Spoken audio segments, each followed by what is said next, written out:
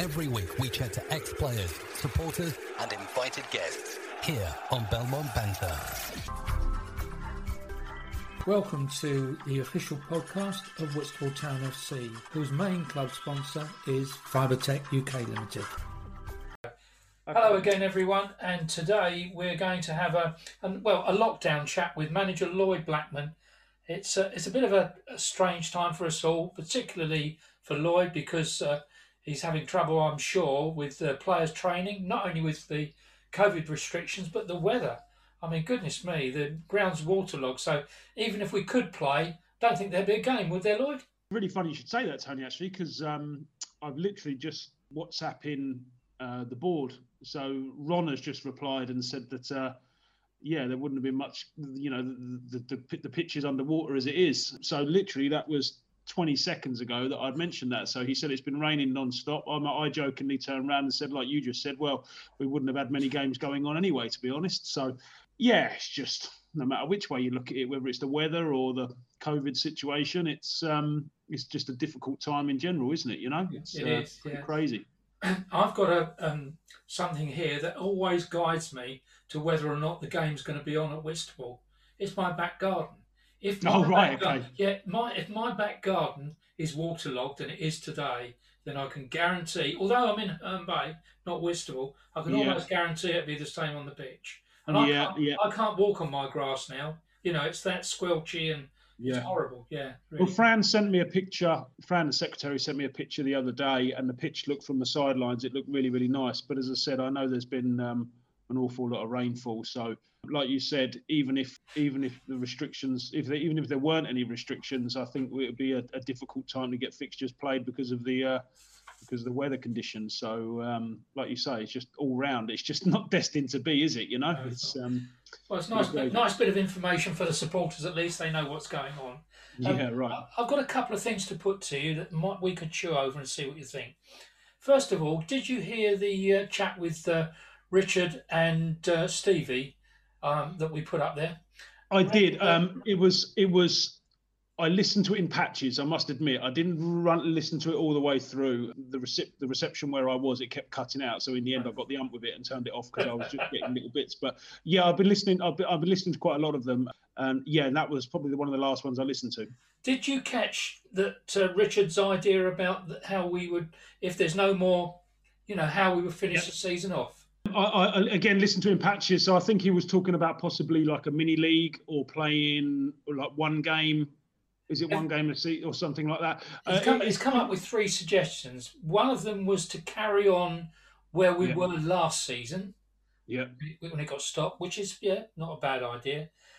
And then the other one was this season that we're in now, we all play each team once. Yeah. And it's the luck of the draw whether it's home or away.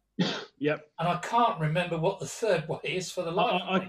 Do you know what, Tony? The funny thing is, these have all been things and discussions that have gone on throughout the club. Every manager I speak to, they've all been hot topics about if the season was going to finish or if it was going to be cut short, or if there was another lockdown like we're experiencing at the moment, then how would we manage to complete the season? These have all been ideas that have been thrown up. Now, I think the biggest thing that I've taken away from it all is, or should we say, the biggest piece of information I've taken away from it all was when we had the league Zoom meeting a couple of months ago now.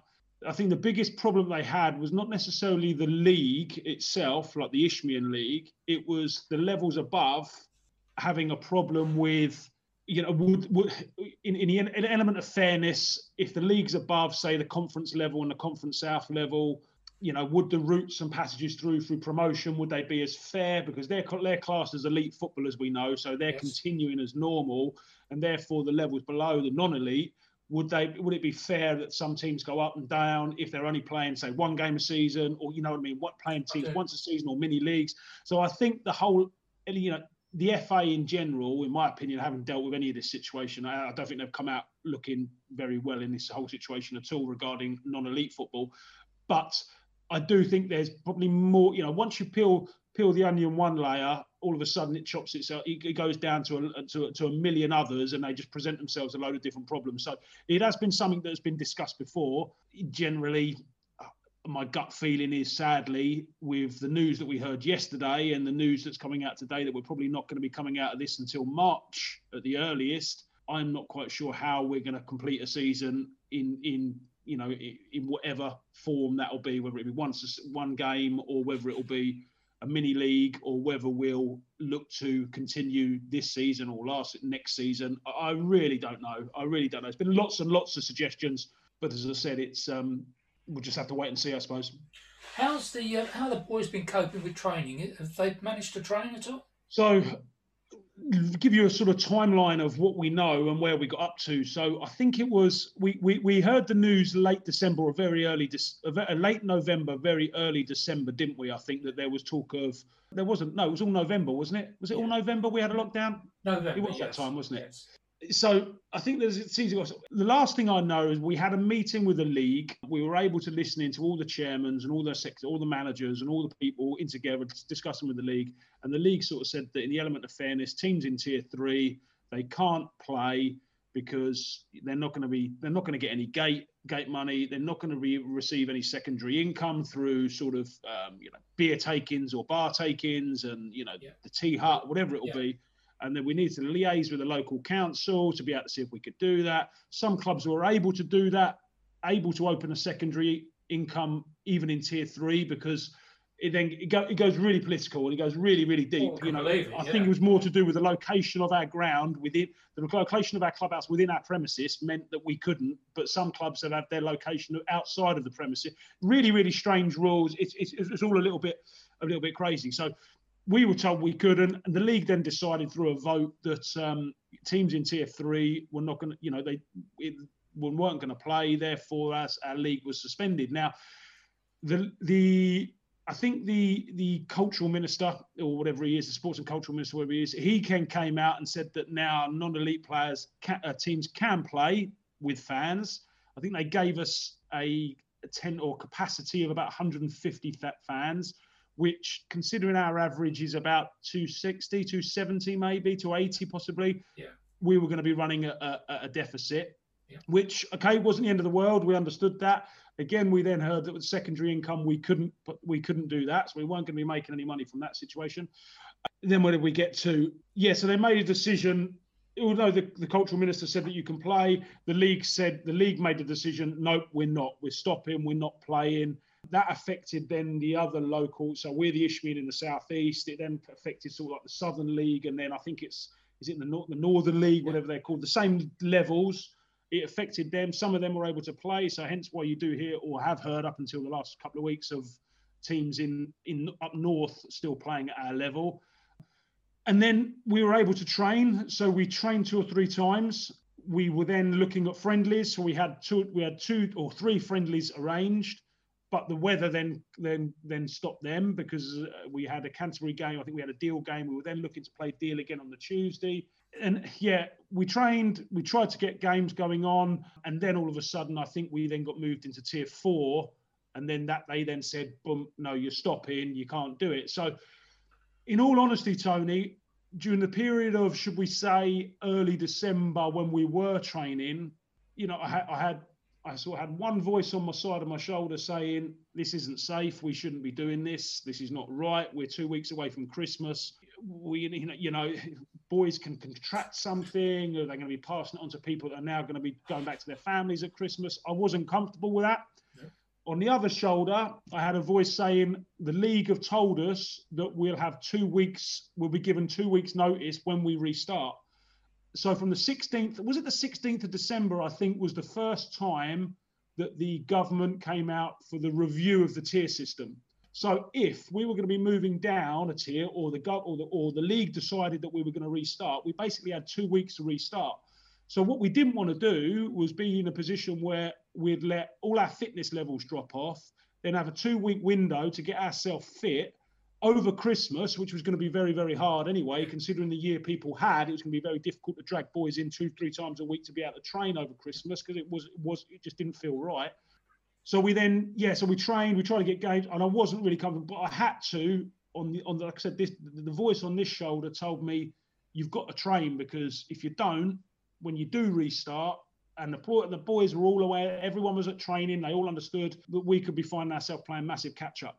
Yeah. Massive catch-up. Now, I have a lot of sympathy for the managers and the club and the managers, the clubs, the players that had to deal with that 2, 3, 4 week window of uncertainty, because it wasn't nice. It really wasn't nice. You would get phone calls from players. Blackie, a work colleague has been tested positive. I've now got to self-isolate. We then had to do the calculations of when the last time he saw the group of players, if they were able to do it. Some people, there was so many problems. And I think the biggest one, not to bring up our local rivals down the road, but it's a fitting point of the conversation, is, I spoke to Ben Smith when the Herne Bay situation flared up, because a few of their players got it, and Ben Smith himself and his coaching staff got it. So I spoke to Ben, hope you're well, mate, blah, blah, blah, blah, blah. And being in a situation where he said exactly the same to me, it was like, we didn't want to be left out feeling that we were going to be playing catch up if the league decided we were going to start again in 2 weeks' time, when the voice on this shoulder was saying this ain't safe.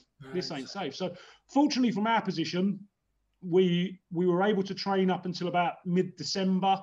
Then we heard the news of Tier 4 and so on and so forth, and we then chopped it, and we then gave our players sort of schedules to be able to try and fulfill during the Christmas period, which is difficult. And they send me regular updates of what they're doing, ticking themselves over, and then hopefully waiting for some more positive news over the next, well, who knows? As I said, you'd have asked me the question sort of 48 hours ago. I'll be thinking, okay, there's a possible chance that we can get things going up again, maybe January, February. But now, if we're hearing news of lockdowns until potentially March, it's now the situation has escalated quite drastically. So certainly has. We'll wait and see, mate. We'll wait and see. Well, you talking about self-isolating? I know I haven't seen you since the VCD game. Yes, right. And 3 days after the VCD game, my app, COVID app that I've got on my phone, told me I've got to self-isolate. Yeah, I had somehow. Yours was the same. No, I remember us having a conversation. I remember us speaking on the phone after, and you told me that they had sort of you'd been in touching distance of someone or something silly, wasn't it? And of course with because the first thing my question was who, but they're not going to tell you. No, I'm not going to tell you. Because it's it's private confidential data information, isn't it? Yeah. Well, blow me, about 3 or 4 weeks after, I had to self-isolate again. Oh, really? My youngest grandchild, who's 4, she got COVID. She's fine. She just ended up with a nasty cold. But the whole family then, myself, Carol, my daughters, husband, we all had to self-isolate again for another 10 days. Yeah. So I've got family members that have done the same, Tony, over Christmas as well, which was, which wasn't nice. I know we had the news.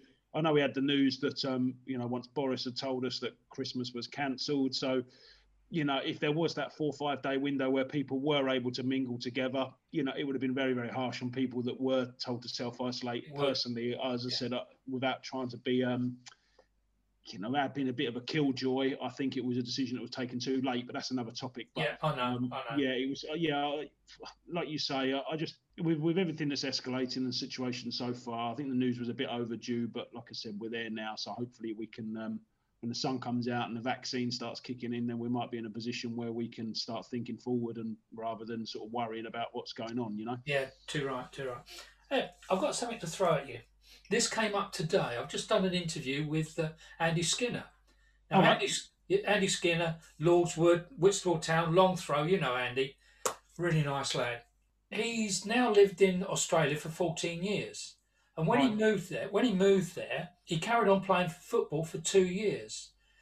And he was telling me a story whereby he was voted the Player of the Year for the, if I get this wrong, forgive me, the Southern Australia, but it's a big area. It's like massive, half the size of England. Yeah. With all the teams involved, he ended up being the player of the season. Very nice. Now, how they did it and how they worked it out throughout the season, it was done by the referees. And what the refs did, every game, they marked a player, 3 for the best, then 2, then 1. And it's totted up at the end of the season. the funny thing is, and Andy tells this story today, and it's a He weren't bunging the ref a few quid, was he? no. But as it turned out, they had a presentation night a bit like the Oscars. He ended up on TV. Oh, very nice. Interviewed on radio and all sorts. It's a great story. Yeah, I'm not going to say too much more about it because it's going to kill it for when it comes out. Yeah, That'll be in about 4 weeks' time. Well, I know a few boys that moved over there. I can't remember his first name. I just know him as Sherman. We remember Sherman. Yeah, we played Sherman, at Whitstable. Pulley went out there for a year. That's right. That's right. Yeah. So Pulley went out there and met Sherman out there. So Sherman was a player playing at Whitstable when I was there, and he's out there coaching, managing a side. Not quite sure of the level, but from looking at the videos that he posts on social media, the pictures he posts, you can tell it's a decent standard. He's doing really, really well out there. So I know Pulley went out there for a little bit, didn't he? And I think he met up with Sherman. I think there was another couple of lads. So maybe Curtis Robinson went over there as well. There was quite a few boys that went over there.